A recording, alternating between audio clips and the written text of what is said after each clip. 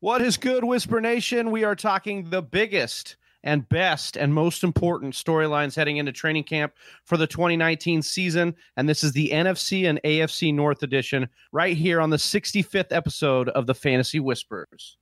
Yes, we're back again. Hey, let's pump up the volume.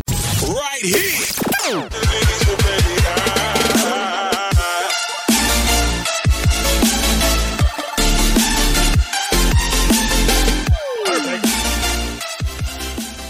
What's up, Whisper Nation? It's Monday, July 1st, and you're listening to episode 65 of the Fantasy Whispers with your hosts, Johnny, Game Time Hicks, and Big Travie. And I'm Chelsea.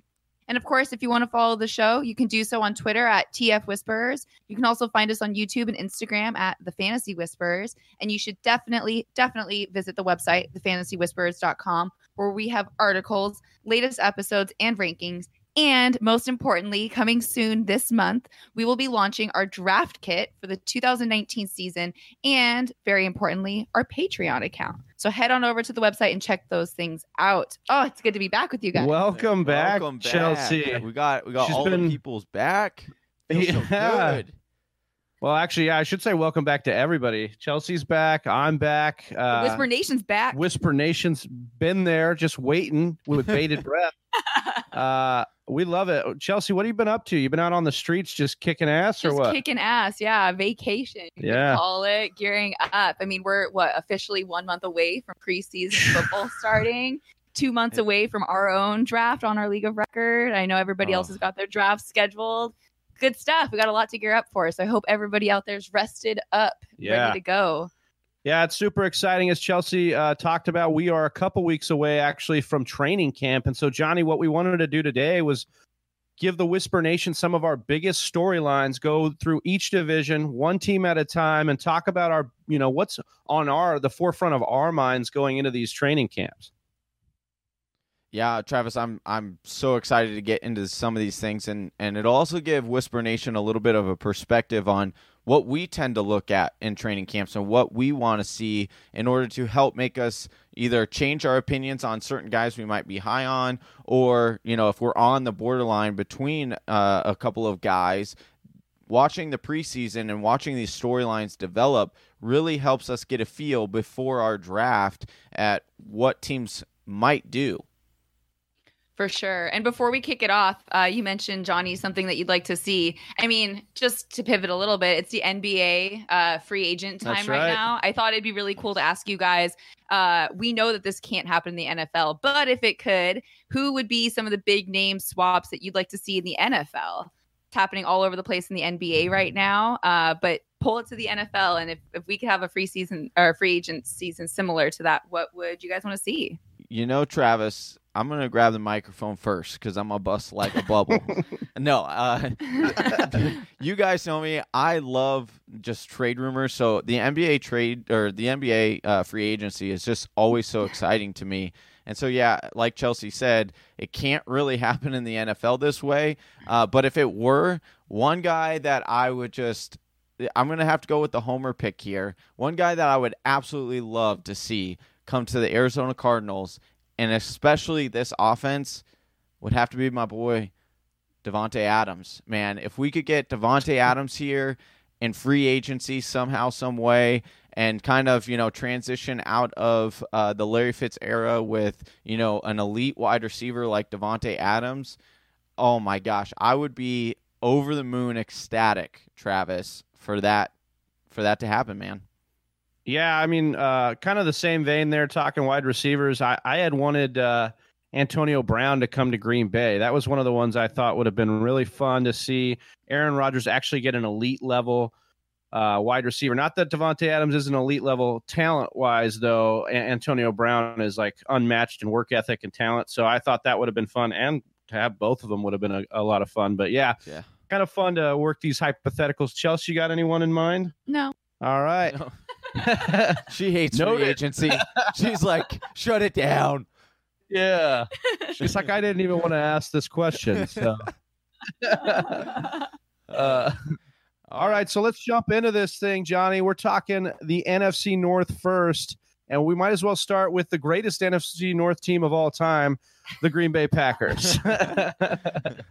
I think a lot of Bears fans would be like first to jump in there and be like, whoa. And they'd be wrong. And they would be and wrong. and they would be wrong. All right. So let's talk about the Green Bay Packers, Johnny, here. And I think, I'll give you the floor first. What is your biggest storyline for the Green Bay Packers heading into the 2019 season? So, Travis, for me, the biggest storyline is it has to do with the running back position, right? Because there's such a disparity, one, in where these two running backs are going for the Green Bay Packers. Mm-hmm. You have Aaron Jones, an early round draft pick, and then Jamal Williams is way back in the draft and mock drafts anyway. And, early consensus is that, LaFleur came over, he said, oh, this is going to be a timeshare. And it really, weighed on us as in the fantasy community, because we've been preaching, we've been screaming, please give Aaron Jones more opportunities. And so when you look at what could possibly unfold and what they might have in Aaron Jones, Travis, and what you could have on your fantasy team if Aaron Jones does take that lead back role, is quite impressive, right? He averaged, from weeks 8 to 14 last year, when they kind of did hand over the reins, they listened to Aaron Rodgers a little bit more, put him on the field. Travis, he was 5th in rushing yards during that span. He averaged 0.99 fantasy points per touch. And you look at, he was involved in the passing game. He had 26 of 32 for 206 yards. And, the rushing upside is definitely there. You like the running backs in a Aaron Rodgers-led offense. So all of the signs point to, hey, Aaron Jones could really be an RB1 if things fall right. And seeing what we saw from LaFleur last year with the whole experiment of doing the 50-50 split, and then eventually what we saw with Derrick Henry towards the end of the season, I'm really hoping that he, wrote it down in his little notepad, or what was the Blues Clues, the handy dandy notebook. Handy notebook. Yeah, I hope he wrote it down in his handy dandy notebook that, hey, let's just give the ball to the better running back and stop messing around. So that's what I'm really looking for. Did we just have a Blues Clues reference on the show? We did. Yeah. Hey, we're 90s kids. We can bring it nice. up. We're not afraid Pop of it. culture. Yeah. So, that's definitely something I'm going to be watching. How is this time split in Green Bay during the preseason? What is the news, right? We like to see the news build from early summer through training camp and see it in preseason, and that'll give a good indication of possibly what could happen in the regular season. So what did we see? We've already started to see rumors of, Aaron Rodgers continuing to back Aaron Jones. We've seen Aaron Jones come in camp or in mini camp in the best shape of his life, cutting weight, adding muscle. So I'm really interested in that storyline, because I think Aaron Jones, where his value is, could be a monster steal for fantasy owners in 2019. But I know that you have a different position that you want to talk about and that you're really interested in. Yeah, it's definitely a different take on this team going in. I do want to add, you talked about the 0.99 fantasy points per touch for Aaron Jones.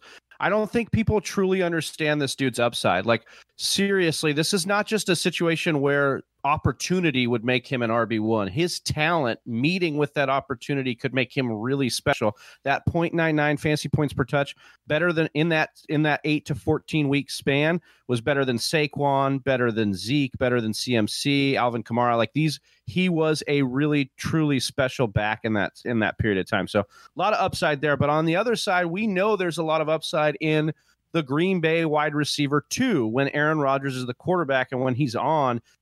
You think about even last year, obviously it was a down year for Aaron Rodgers. He threw a career low in touchdown rate based on the games he played. But Geronimo Allison in that first month was a wide receiver 27 in PPR. He had 19 catches on 27 targets for 289 yards and 2 touchdowns.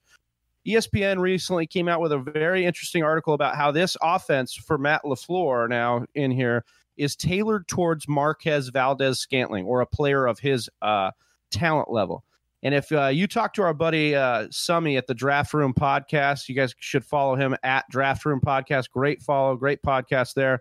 he talked about this, or we were talking back and forth about this with Matt LaFleur, okay? We wanted to get an idea of what kind of plays he's going to run. Is it going to be 3 wide receiver sets? Because a lot of the news is that MVS will be lining up outside opposite Devontae Adams, and that would push Geronimo Allison into the slot.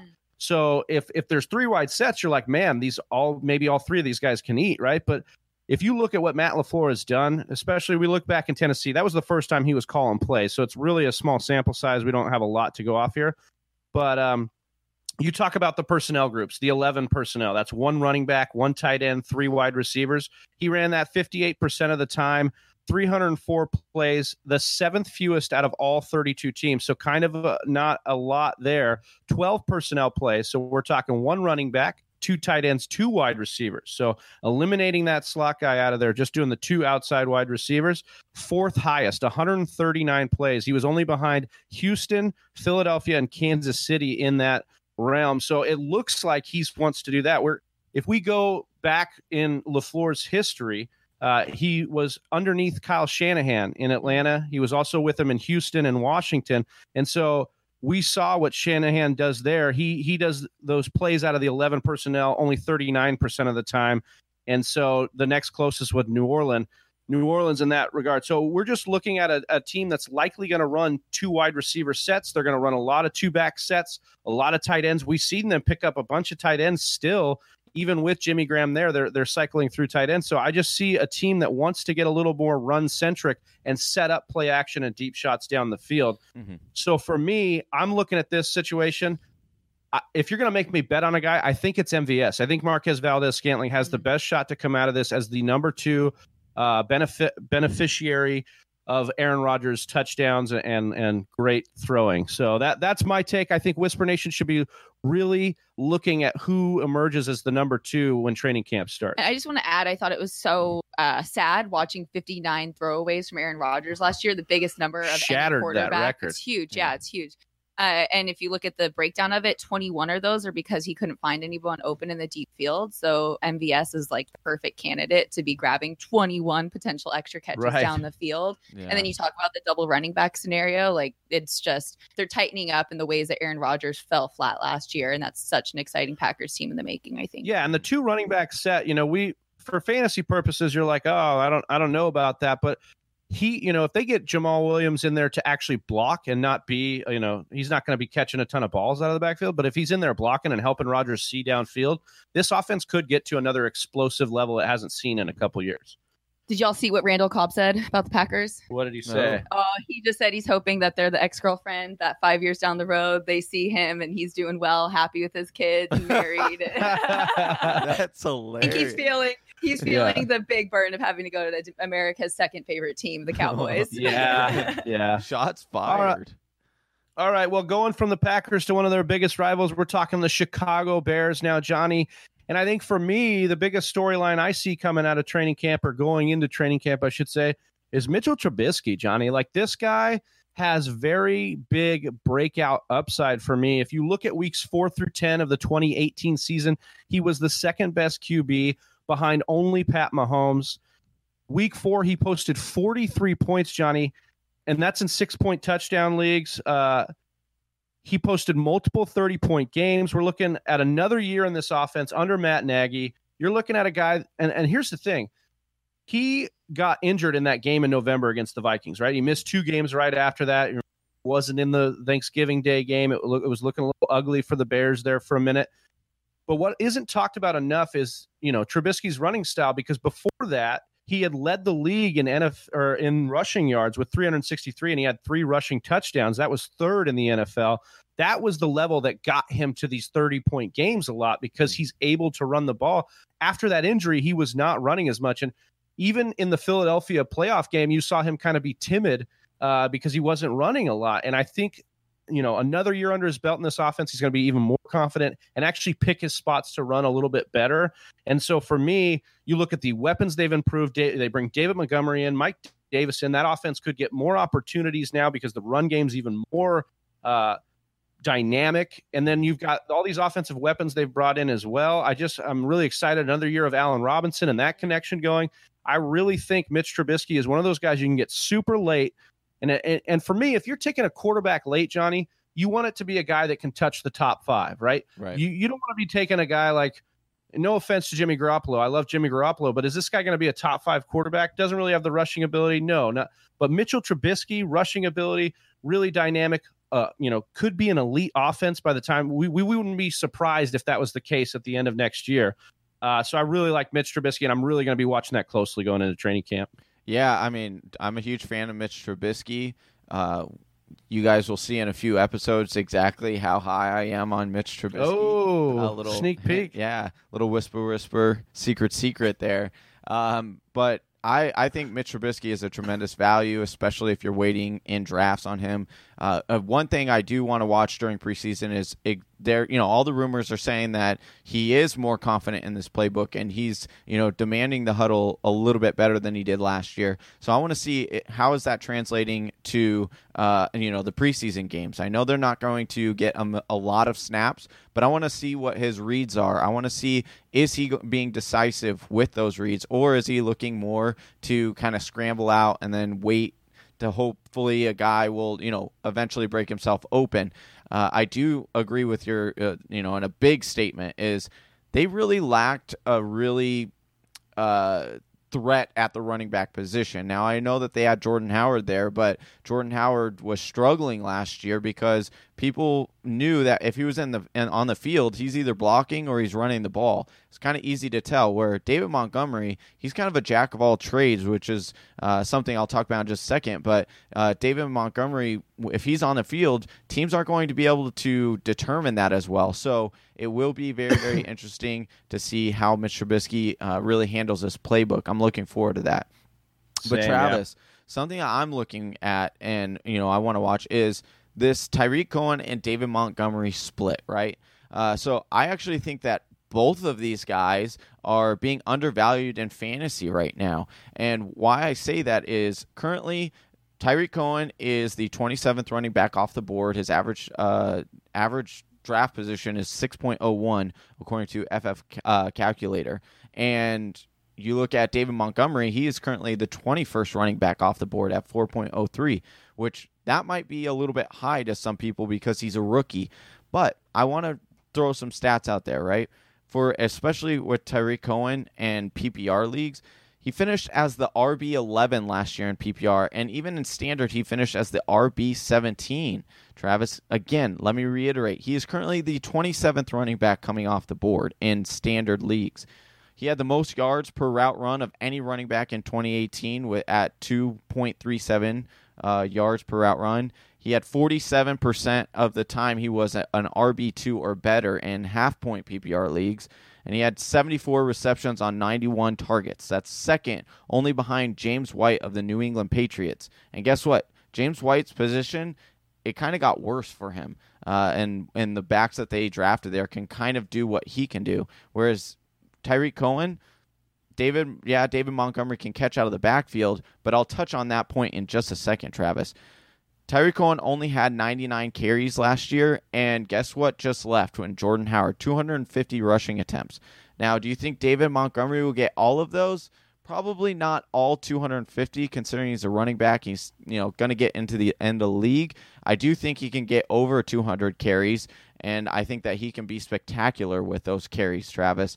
So I do think that Tyreek Cohen's carries will bump up, not a significant amount, maybe up to 120, but the major point with Tyreek Cohen is he's going to be used as a wide receiver more oftentimes than not.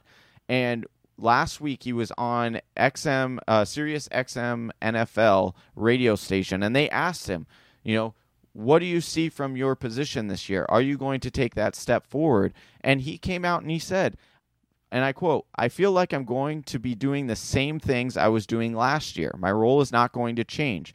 I still have to be the receiving back, come in and change a pace back, run the ball, be the speedy guy. I'm just prepared for anything, however I get the ball. End quote. So he's already coming out and saying his role is going to be the exact same, and what his role last year was an RB17, yet his value is coming 27th off the board. And then he just alludes to the possibility of where David Montgomery, what he could do this year. So for me, Travis, I think both of these guys could be very valuable in fantasy. I think Tyreek Cohen's a little bit more valuable as a PPR guy, but I have no problem taking any of these guys where their draft position is currently, and I would even go up a little bit with both of these guys. Yeah, I have to disagree with you on Tariq Cohen. I like David Montgomery. I think he's a value now. Cohen is probably about where I think he'll finish at this year. And I think it's mostly to do because he had a lot of high efficiency in areas. Like 5 receiving touchdowns is quite a bit. That's not going to happen a lot. The league lead was 7. So we're talking about a guy that's getting, and then his yards per reception was pretty high as well, too, 10.21. So a lot of things that are very, not as sticky of stats. He also led the league in fumbles last year. So he's got to get that under control as well. And I just think there are a lot of things that could regress for Tariq Cohen. I know he wants to be doing the same thing, but they also have never had a guy like David Montgomery to come in and be able to catch passes out of the backfield as well. And Mike Davis is there. So you talk about these carries that are, vacated from Jordan Howard and maybe Tariq Cohen gets a bump in carries. I think honestly, those just go to those go to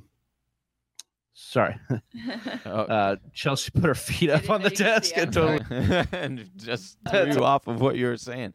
Yeah, I just want to say that one point I want to stat out is I understand you're saying that he's super efficient, but that's just the type of player he is, right? We said the same thing about Alvin Kamara last year. Oh, he's super efficient. He's not going to be able to hit those ceilings. And look, I'm just not ready to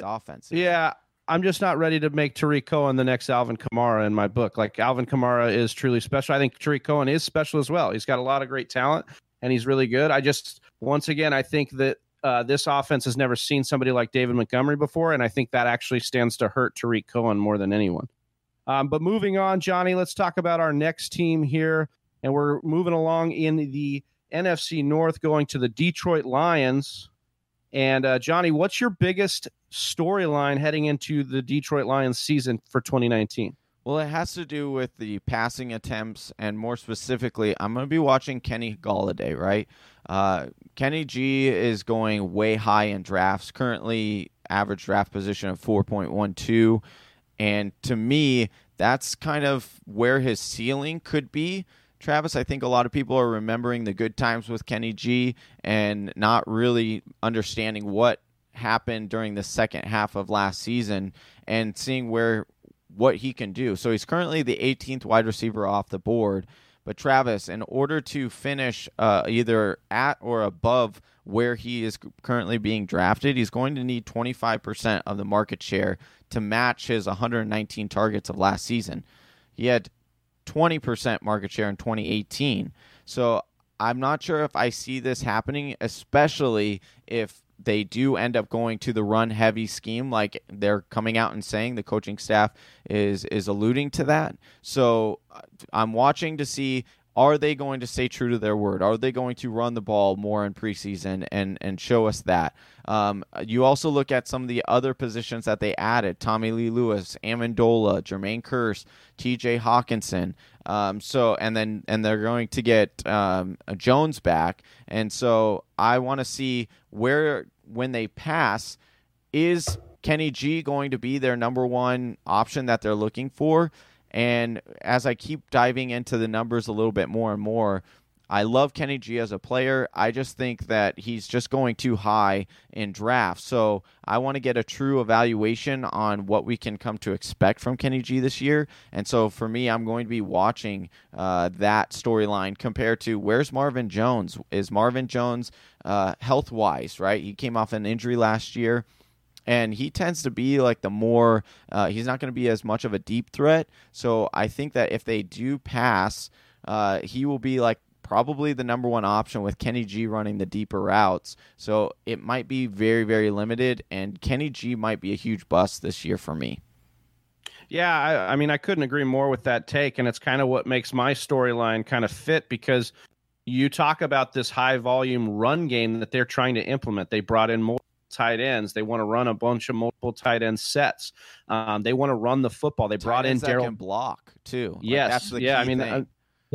They're not trying to throw the ball. They're trying to run the ball here, and we can see that in all the offseason moves they've done. And why not when you have a guy like Kerryon Johnson?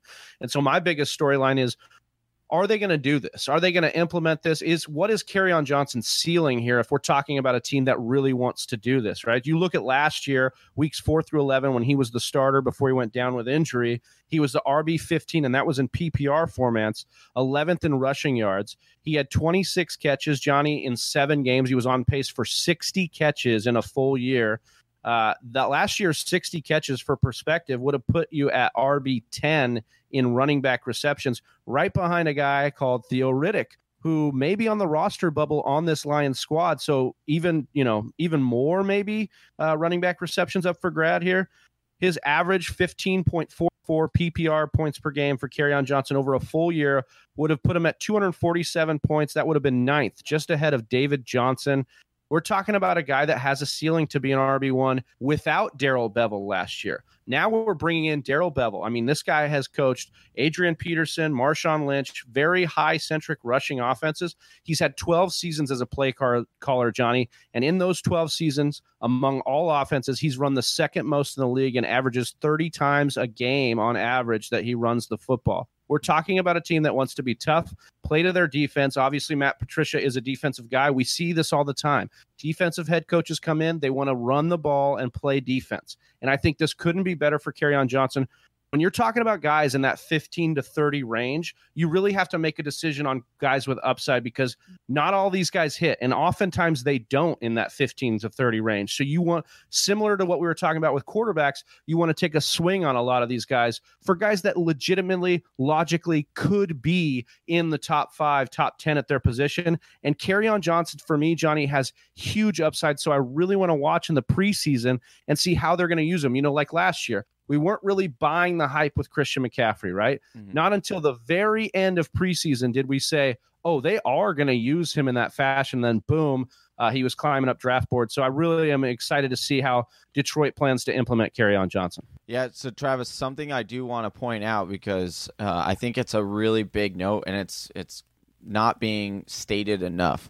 The whole, letting go of Theo Riddick is huge, and I'll tell you why. It's being understated, because we talked about, this offense could regress in passing downs, right? They want to run the ball. So then you would naturally say that how would Kerryon Johnson's receptions increase if they're going to be throwing the ball less? Well, it's because Theo Riddick is no longer there, or could no longer be there, or be on the field to take away those limited amount of pass catching opportunities, and therefore those would be able to be added to Kerryon Johnson and say that he could be on track to increase his receiving workload there. So I really like those points. Yeah, and I think just, moving on from Detroit, we're going to go to another team that's kind of shifted their, back to their roots of running the ball and playing defense. And for me, it's the Minnesota Vikings. And so along that same line, it's Dalvin Cook for me, Johnny. And I think he's ready to eat in this offense. I just did a deep dive on Gary Kubiak, really wanted to understand what he's done for running backs. If we look at his time in Houston, he had Steve Slayton in 2009 as an RB26, then a back-to-back onslaught of Arian Foster through 2010. Yeah, exactly. 3 seasons in a row of Arian Foster being the RB3 or better. He was the RB1 in 2010, RB3 in 2011, RB3 in 2012. In 2013, he got hurt. He only played in 8 games, but he was on pace to be the RB16. We look at even in Baltimore, Justin Forsett, who was thought by many to be on his way out, was the RB8 for Gary Kubiak in Baltimore. And then in Denver, you saw a little bit of a tail off in his running backs, but not exactly the most talented guys. Ronnie Hillman was the RB25 in 2015, and Booker was the RB29 in 2016. I mean, you're looking at a guy here in Dalvin Cook that is probably as talented, if not more talented, than a lot of the guys I just listed off for Gary Kubiak. So that's a big thing. His receiving work is very, very good. He can catch the ball, does not drop the ball a lot. From weeks 12 on last year, when he was finally fully healthy in this offense and they got rid of John DeFilippo, they got back to running the football. Dalvin Cook was the RB6 in PPR. And for those final 4 weeks, he averaged 18 touches a game, 103.5 all-purpose yards, and scored 3 touchdowns. Johnny, I'm really excited about Dalvin Cook.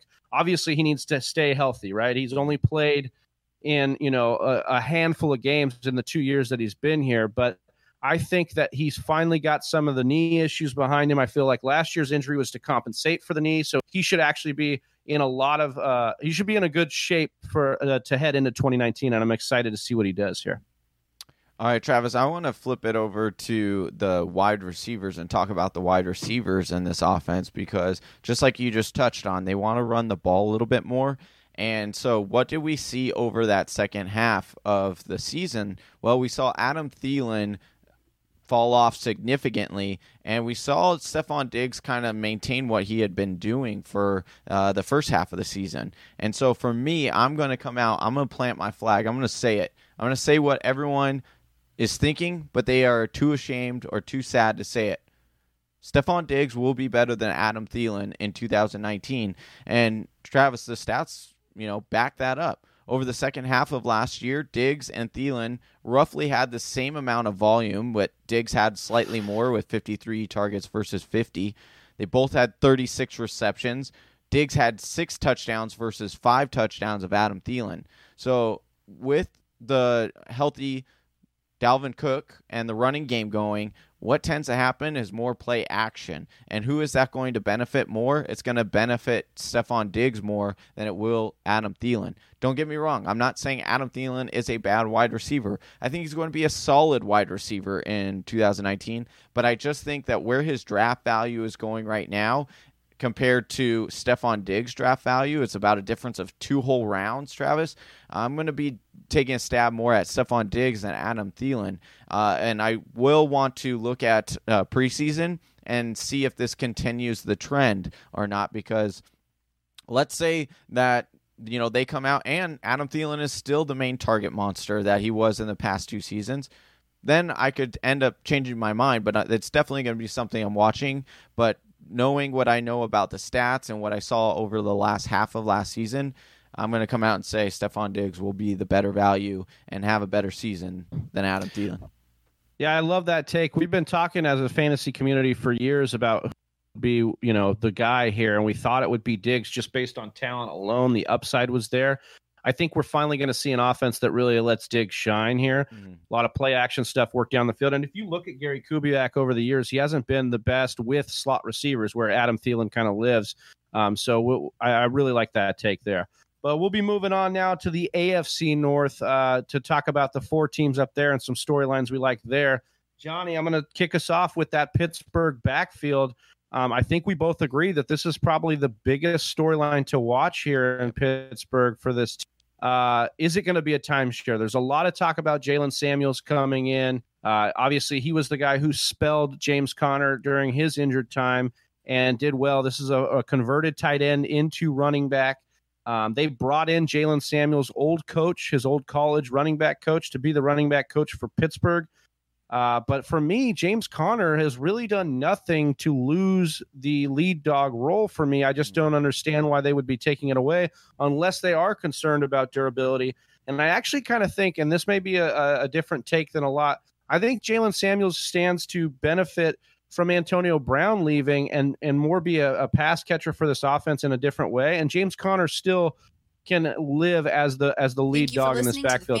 Johnny, you can hear more from John in the Travis in those games he played in last year. He missed 3 games and he was still RB6. So for me, like he's a very talented guy. They're going to get volume, and I think that there's room to grow for the Steelers in the rushing department. Last year they were second in the NFL in pass attempts, but second to last in rushing attempts. So could we see this balance back out? And then if so, if we already had James Conner as RB6 and they didn't run the ball all that much, then I think Jalen Samuels can exist and James Conner can still be worth that first round pick potentially. Yeah, I definitely agree that James Conner should maintain most of his value. Now, whether he should be taken in the first, I'm still a little sketchy on that because I do want to watch in preseason exactly how this split is. Is it a 60-40? Is it a 70-30? Is it more 50-50 like some of them have alluded to? And I just don't see the 50-50 split, Travis, because of how efficient James Conner was last year. Travis, you're looking at a guy who 7 of the 12 weeks was an RB1. 10 out of 13 he was an RB2.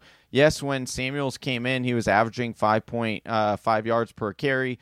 But you look over at his receiving stats, and I think that's where it more so backs it up, Travis. He had 22 catches on 23 targets for 165 yards. I think he's going to be more of the third down running back, Travis. I don't think you can take away what James Conner did in the running game, because it was, either comparable, if not better, than what Le'Veon Bell was doing. So why would you want to take that guy off the field if you're doing that? Also, in rushing attempts inside the 5, James Conner had the third most. Inside the 10, he had the 8th most. He had 12 total rushing touchdowns. You know what the single season rushing touchdown record for a Pittsburgh Steelers offense was? 14, Travis, by a guy. It wasn't Le'Veon Bell. It was Franco Harris. So for me, James Conner is so good that why wouldn't you want to keep him on the field as much as possible? So for me, I still think that James Conner can return an RB1 value. I'm hoping that his draft stock drops to the second round in order to get a better value for yourself. It kind of hedges your bet a little bit. But yeah. I'm confident in James Conner. But here's the other thing is Curtis Samuel, what we've seen is if James Conner does get injured again, which I don't think he will, I just think he wasn't ready for that type of workload, and I think reducing that might also help him. I think Jalen Samuel would be a tremendous value. So I would advise that if you do take James Conner with your first-round pick, which I'm okay with, you definitely have to go and get Curtis Samuel and my or Jalen Samuels. Sorry, Jalen Samuels.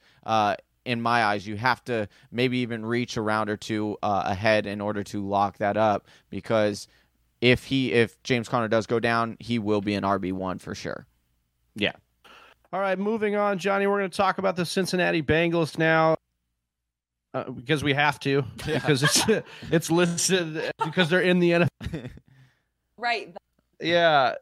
But here's the thing. I think that's what's happening here is a lot of the community is going, the Bengals. Okay, whatever. Yeah, even Bengals fans are doing that. Like, they understood that comment. Even when we were like, us, we have to. They're like, yeah, I understand. It's like vanilla ice cream. Nobody's excited about it, but we'll still eat it. But I bet you have potential fantasy upside to offer. Hey, yes, unless that's vanilla bean ice cream, stuff is. Dude, you add a couple, you add some hot fudge to that ice cream, and now we're talking about something completely different. Right. And I think Zach Taylor stands to be the hot fudge for this offense. Coming in from the Rams, he's going to add some flavor to this offense. I really think so. The team was not playing that bad before Andy Dalton went down with injury. I mean, you look at just AJ Green, right? Weeks 1 through 8 was the fantasy wide receiver 6 in PPR, 45 catches on 76 targets, 687 yards and 6 touchdowns. They have decent line play. We know Joe Mixon, but I think we're missing the fact here that this offense, Tyler Boyd and AJ Green, could both stand to benefit from a really strong run game.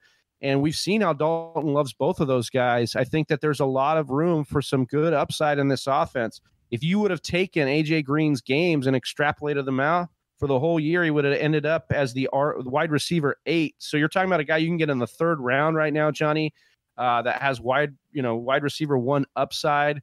And when he plays 16 games, that's what he does. We know that. He averages 89 catches, 1,287 yards and 10 touchdowns in games that, or in seasons that he averages or that he plays 16 games. That's his average. So for me, we might be sleeping and snoozing a little bit on the Cincinnati Bengals, Johnny. Yeah. Travis, I definitely think that there is an area where, I'm high on Joe Mixon. I know that you like Joe Mixon. I am a huge fan of AJ Green and his value right now. And Tyler Boyd is secretly a very, very really good wide receiver. Shh, don't tell anyone. Yeah, don't tell anyone. And so, yes, those pieces are very nice. That offensive line should be improved, even though the rookie went down. But Travis, the thing that I don't see, and this is what I don't want people to jump to the conclusions, right? And this is kind of where I went with it. People are going to say, well, Johnny Game Time and Big Travie and Woman Behind the Glass, Chelsea Lee Byers, if you're saying that all of these guys are going to outperform their ADP, why wouldn't we go out and get Andy Dalton?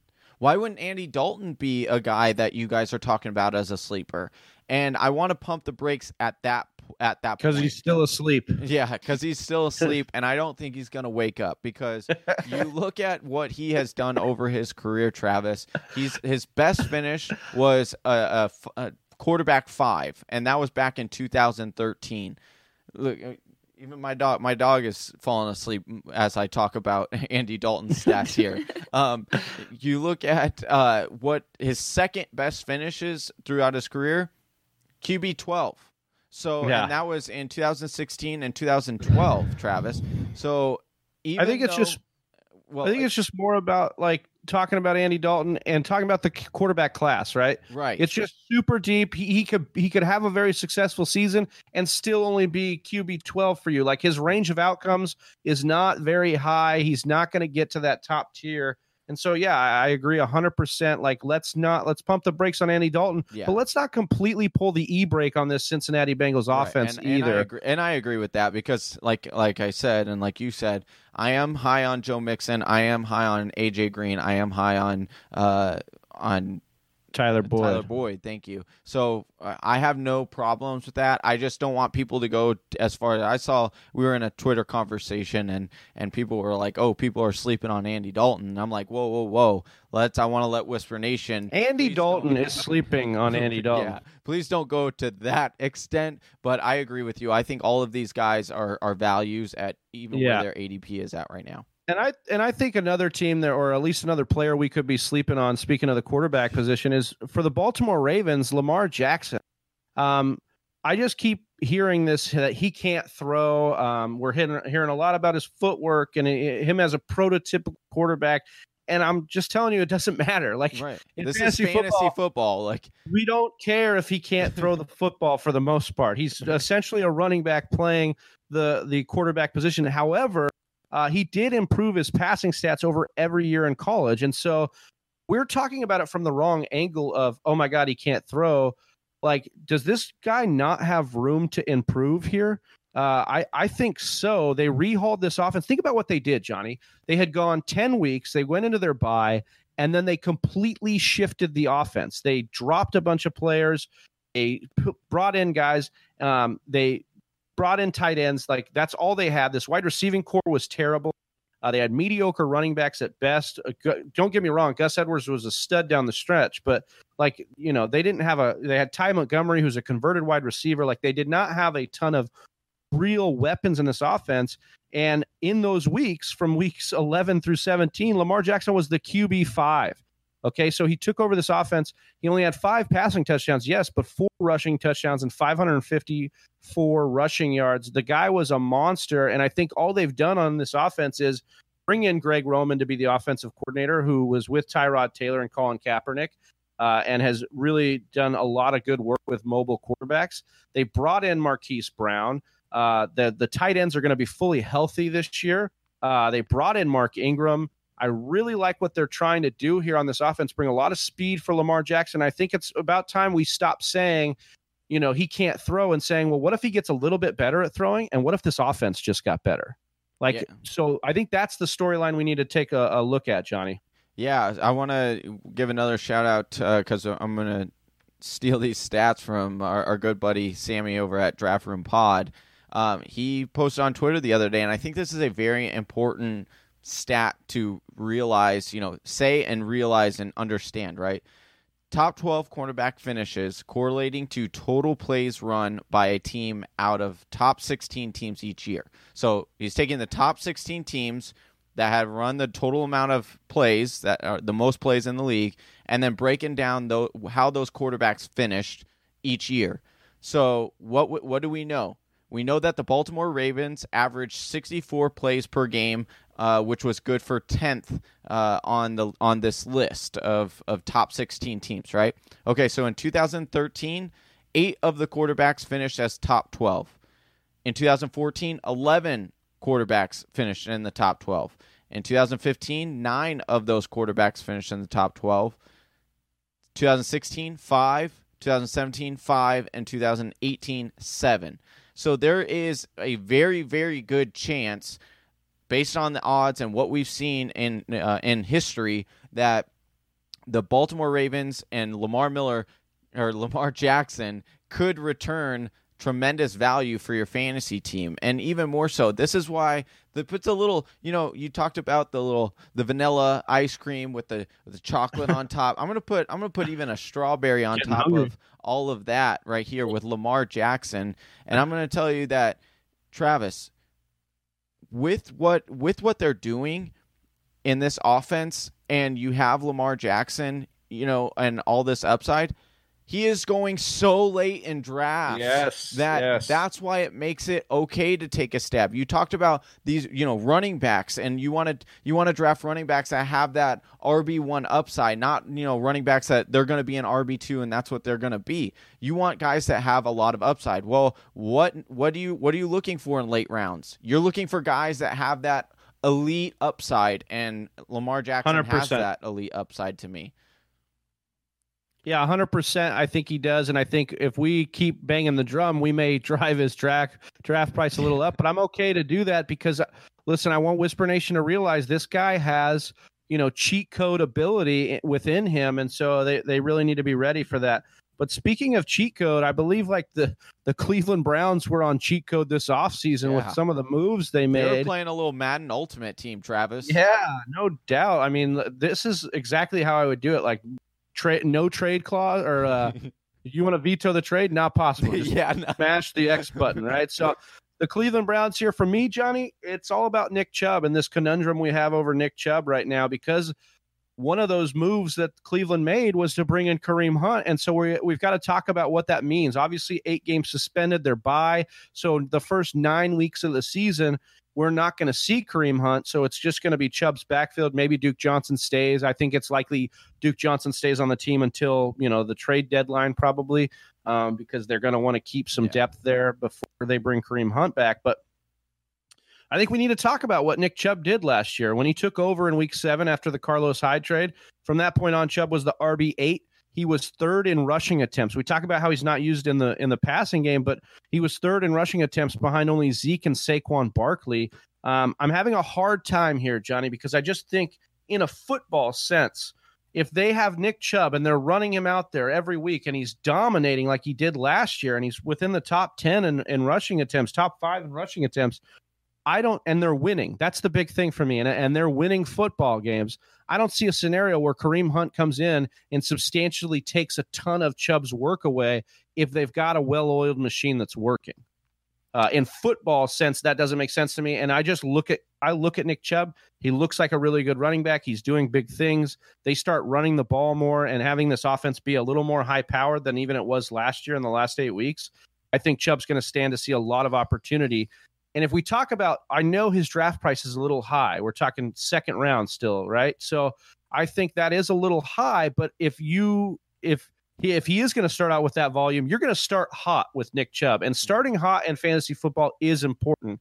You have to do that because then you can work the waivers to try and supplement any kind of regression you see Chubb getting once Kareem Hunt comes in. And so for me, I think Nick Chubb is fine to be drafted in the second round. I think you at least know he's going to be the guy for 9 weeks. And 9 weeks is a substantial amount of time for you to get ready for your fantasy playoffs. Travis, something that I want to point out for this, I'm going to actually pivot here because I was going to bring up a topic, but something that as you were breaking this all down that I just started, brewing in my brain. That's a dangerous place. It is a dangerous place, but when Kareem Hunt was originally signed, right? Everyone gave the Browns flack for it. They said, "Why are you picking this guy up? I can't believe you would do that." The community was pretty outraged, right? And the first words out of his mouth, out of the GM's mouth, were, "Well, we could look to trade him." And as you're breaking down these numbers, right, Nick Chubb is a tremendous value. We know that they've come out and said they're not going to trade Duke Johnson. people were, there was a couple of teams that were interested in Duke Johnson that were reported. Houston was one of them, and I think there was a couple others. Dallas, yes, thank you. So let's say that the value, maybe they were willing to trade Duke Johnson, and then the value of Duke Johnson, I think they were only, we already know trading values for players in the NFL are kind of weird. It doesn't make a lot of sense most of the time. But what if what he was saying was absolutely true? Let's say that Nick Chubb, they have 8 weeks to see what he could do as a bell cow. Let's see, 10 weeks to see what they can do as a bell cow. So let's say that they get to week 7, which is around the trade deadline, and Nick Chubb is just destroying things. It's just like when you, in fantasy football, when you pick up a suspended player, guess what starts to happen the closer and closer that gets to that player? People want him. People want him, and people are willing to, guess what, overpay, because they also are like, okay, first I didn't have to wait, I didn't have to sit him on my bench this whole time and waste a roster spot. The second thing is I can see his upside and what he can do, which we have seen what Kareem Hunt can do. So could it be realistic that he was being truthful and saying that, yeah, we are going to trade Kareem Hunt. We saw an opportunity to pick him up, and we already know that he's all about making trades for draft picks or getting players. This team their aspirations isn't just to go to the playoffs. They are loading this team up because they want to go to the Super Bowl. So let's say they get to week 7 and they get to week 7 and they find out, hey, I need a corner because our corner is the only thing we're lacking. If we get a corner, I feel like our team is complete. Now they have a trade piece in Kareem Hunt to get a draft pick and a thing. So I think that's an excellent take, Johnny. I think what we talk about here is what we're not, or what you aren't really talking about the most too, is the running back market at that time too. Like running back is one of the most, volatile positions in the NFL because they are getting injured all the time. And so, yes, hold on to that shiny piece in Kareem Hunt, who has been a league leader in rushing before, and dangle that in front of teams that are seeing the atrophy in the running back department, and then boom, they can pounce on that. So exactly. I love that take. I love what we're talking about here with the Browns. I think it's an interesting point here. I just want to make one other thing, Travis, on that. So with that being said, I think that Nick Chubb, yes, is he going to be a gamble where he's currently going? Absolutely. But if you take that gamble and it ends up being that Kareem Hunt is traded, all of a sudden you're talking about a guy who would be a top 6 pick if we knew that he was going to be the number 1 RB all season, Travis. So you're looking at a guy now that's going in, current ADP is in the 2nd round because of the fear of Hunt. So just keep that in your mind if you're taking Nick Chubb. Couldn't agree more. And speaking of gambles, we need to send it over to Chelsea, that concludes the show, and see if we dangle bait to other shows. Yeah, I don't know. Sorry, repeat that last segment that you just did. It cut out. Oh, okay. So send it over to Chelsea. Yeah. I couldn't agree more, Johnny. And speaking of gambling and trades here, we've got to send it over to Chelsea and see if we gambled away our future on this show and if she's going to be wanting to trade us to another podcast or out of her life. So no, you guys can stick around. Yeah, we did it.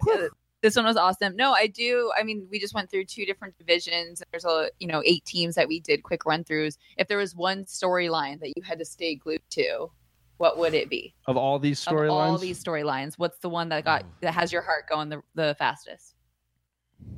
Ooh, go ahead, Johnny. You got one? For me, it would definitely be the Green Bay Packers.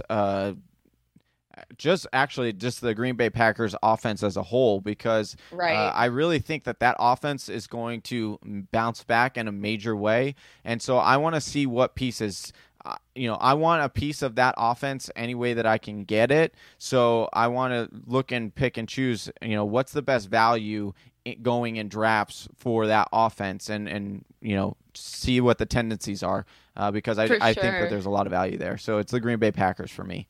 Yeah, in the similar vein, we're talking running backs on a high-powered offense. I'm going James Conner. I think this Jalen Samuel split is the biggest storyline that we talked about today because We're talking about Le'Veon Bell, who has consistently, when he's healthy, been drafted in the top 5 in fantasy right now. And right now, we can't wrap our heads around why we're not drafting, or why, like, we get that weird feeling drafting James Conner in the back end of the first round. And so I just feel like that's because of this Jalen Samuels situation. And we need to see if Mike Tomlin is going to break what he's always done in the NFL and give one guy the workload. And we need to see that in training camp and preseason, because that's a bit like your first 2-3 picks are the most important in your draft. They really set the tone.